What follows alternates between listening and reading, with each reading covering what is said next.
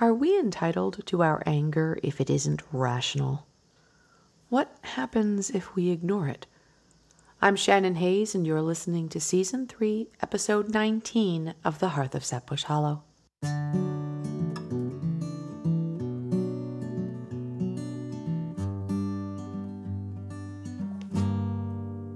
It was a cold, wild winter. You were sleeping on my shoulder. I was praying that the raging storm would stay a little longer. With your feet up on the dashboard of my summer dream in Westwood, I was hoping that we'd wake up to the softest of spring mornings, humming do do do do do do do do.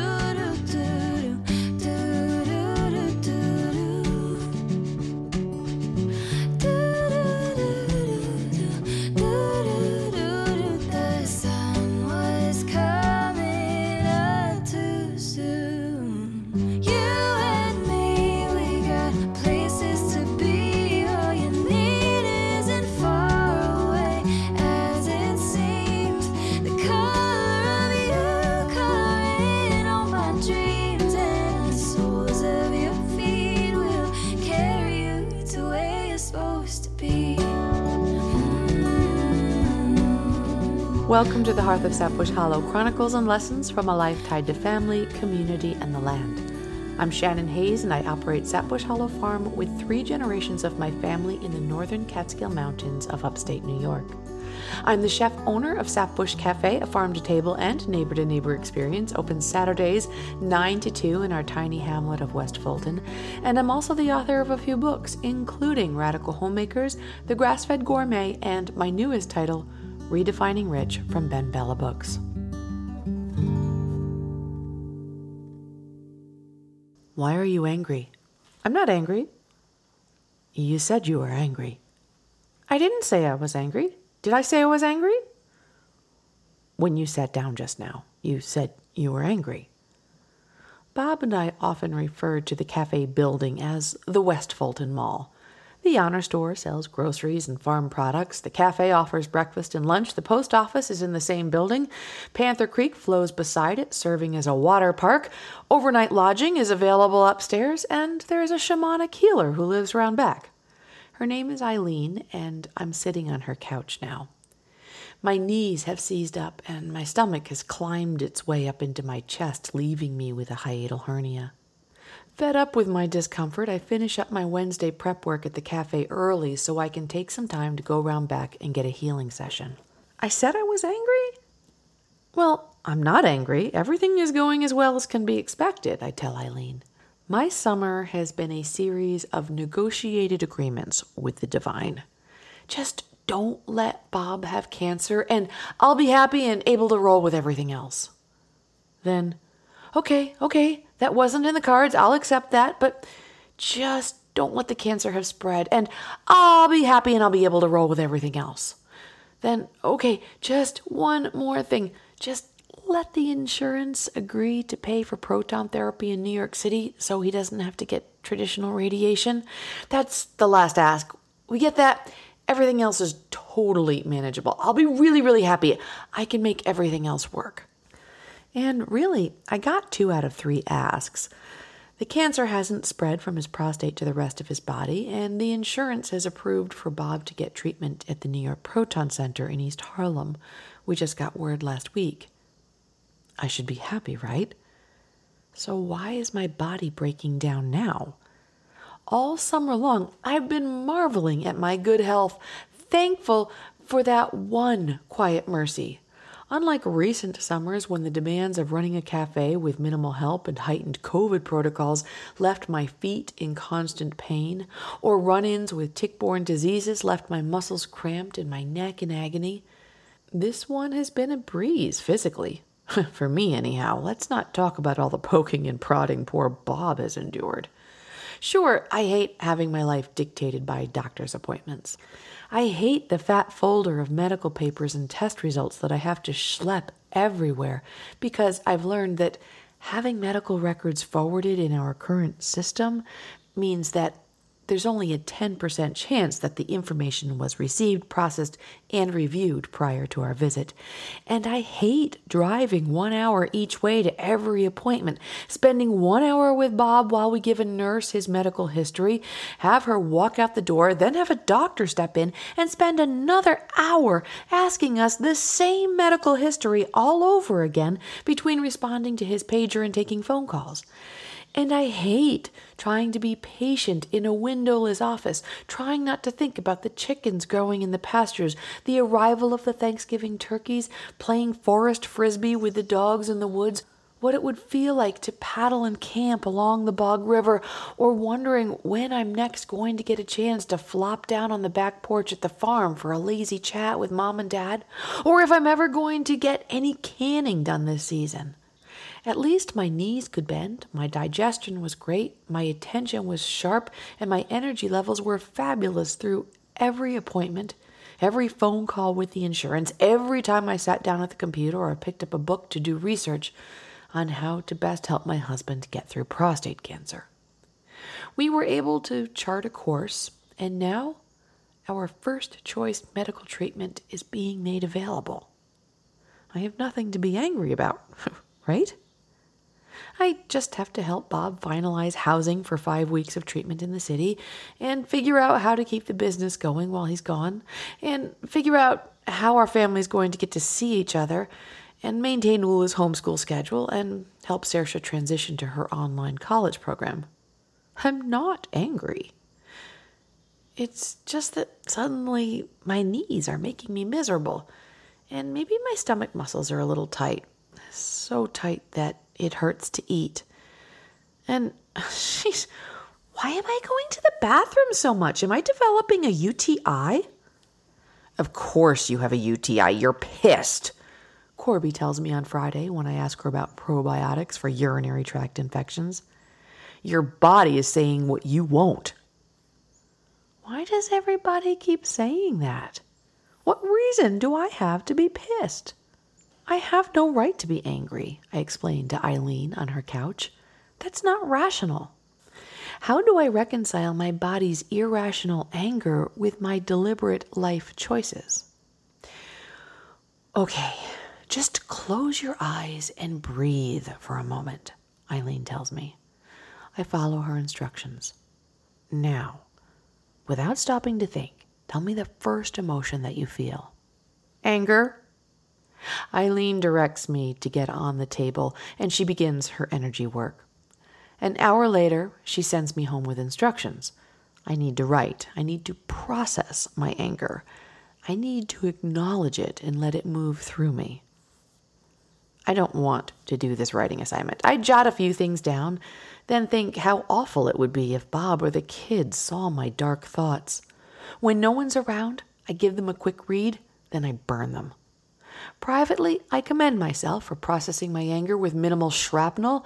Saturday morning rolls around, and the cafe opens for business like usual. But it's one of those days where every seat in the house and on the patio is filled within the first 30 minutes. And none of my regular customers want their regular orders. And nobody seems to want what's on the menu. Ula roller skates from table to table, putting in their requests. The kitchen printer goes mad, spitting out long lists of special instructions. Pancakes and sausage, but substitute bacon for the sausage. Traditional breakfast, but no bread. Traditional breakfast, but no meat. Traditional breakfast, but no potatoes. Egg sandwich, but no egg. What is wrong with people? I scream in the back kitchen. Why does everything have to be an exception? I erupt. I slam my frying pans, hurl the potatoes into the skillets, smash the eggs. On the opposite side of the counter, Bob preps the plates. He makes the breakfast salads, sets out the monkey bowls for the maple syrup, toasts the bread, scoops the butter for the muffins, and lays fresh-baked croissants on the plates, passing them to me so that I can add the eggs, the breakfast meats, the pancakes, and the home fries. That croissant is wonky, I snap at him. Take it off the plate and find a nicer one. With handmade pastries, there can be considerable variability in the appearance. I'm okay with the wabi-sabi nature of our croissants most of the time, but this one was just absurd looking. Wordlessly, Bob removes the croissant and replaces it with another one, then goes back to plating the next order. I send the finished dishes out, read the next list of orders and exceptions, swear, slam, and carry on as I cook it, then turn around to dish it onto Bob's plates. "That croissant is wonky," I tell him. I pull it off again, put it back on the croissant tray, and choose a prettier one. Next round of orders comes in. More special exceptions. Make sure the eggs are extra runny. Make sure the bacon is extra crispy. More orders, more orders, more orders. "Why can't people get organized and eat before they come?" I shout under my hood vent, comforted that the customers can't hear my tantrum. Ula's boyfriend Jack, who's helping to deliver plates, pauses at the pickup counter. He hears me, cocks his head and stares at me quizzically for a moment, wisely opts to say nothing, and hurries out, his arms loaded with plates. Bob hands me the next round of plates. "That croissant is too wonky!" I shout at him. "I keep telling you that, and you keep plating it!" I grab the croissant off the plate and fling it back onto the tray. Bob bends down to my height. His brown eyes are fierce as he locks them with mine. His lips are tight with rage. Saying nothing, he reaches one long arm out to the croissant tray, grabs the wonky croissant, raises it high in the air, then pitches it into the compost bucket. I gulp like a fish. "You can't do that to a croissant!" "It takes us 3 days to make those." "You don't like it? You won't let me use it? Then we're getting rid of it!" "That's food waste!" I pull it back from the bucket and begin spinning around the kitchen looking for a way to rescue it.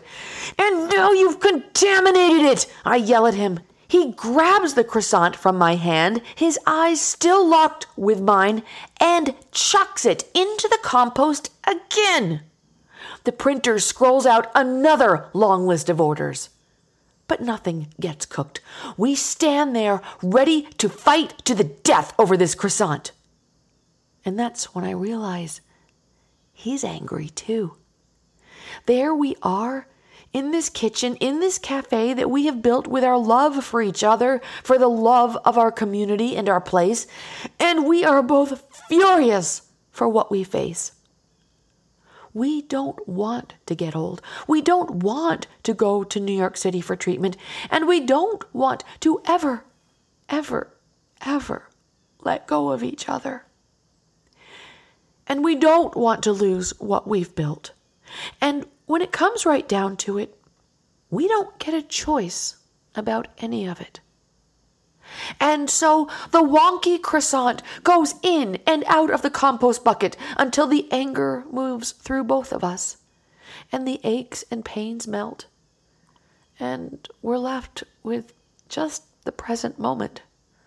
Man and wife in love, in a little business, in a tiny town that they love. Here for today, cooking breakfast for people they really care about. Even if they want egg sandwiches with no eggs. Even when we run short on croissants.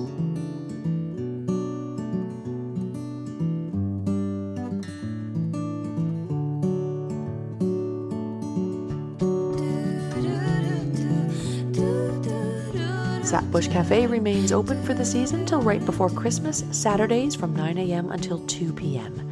Our online website, sapbushfarmstore.com, is stocked with our grass-fed and pastured meats, as well as wool bedding and yarn. You can also just drop by and visit our honor store any time of the day or night, located in the little red shed at the back of the cafe parking lot. If you'd like to come see us this fall, our farm-to-table retreat on Panther Creek and our tenter site are both now taking bookings. You can link over to the listings from the vacation rental tab at sapbush.com. Season 3 of the Hearth of Sapbush Hollow podcast will be winding down for the season with our last episode next week. I know, I'm sorry, but if you'd like, you can keep up with what's happening by subscribing to our newsletter and blog at sapbush.com.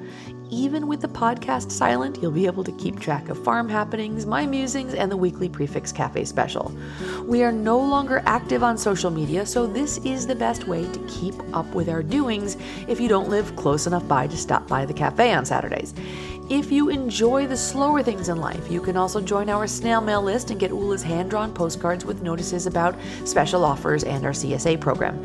You can even be entered in a drawing to win a free CSA pork share by emailing me at shannon@satpush.com with your U.S. postal address. Even though we are not on social media, word is getting out about Redefining Rich, winner of an Axiom Medal for Small Business and Entrepreneurship, as well as a Nautilus Medal. So be sure to check it out. If you want to practice some of the concepts, be sure to head over to the blog at satpush.com, where you can download the free Redefining Rich workbook, which helps you work on your quality of life statement, identify true wealth and income streams, practice setting boundaries, and gives you exercises for helping your family and workday flow better. If you enjoyed this, please take a few minutes to leave a review. This helps other folks to find the work. And please share this podcast with friends and family. This really helps to get the ideas to spread. As I mentioned, next week is the final episode of Season 3 of the Hearth of Satbush Hollow. Once homeschooling resumes in September, the podcast stops and I recharge over the fall and winter.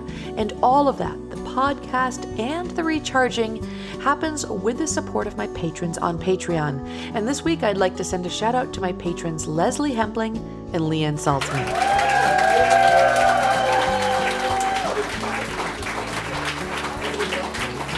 Thank you, folks. I could not do it without you. If you're a new listener or a long-time listener and you've enjoyed this season, you can help make sure it comes back next year for as little as $1 a month by hopping over to Patreon and looking up Shannon Hayes. Or if it's easier, you can also donate to support the podcast by sending a check to Shannon Hayes, care of Sapbush Hollow Farm, 832 West Fulton Road, West Fulton, New York, 12194. And in case you were wondering, this podcast was produced and edited by the sexiest man alive, my husband Bob Hooper, who happens to really enjoy Wonky Croissants. And the great music we're listening to comes to us from Emory. Thanks for listening and have a great week.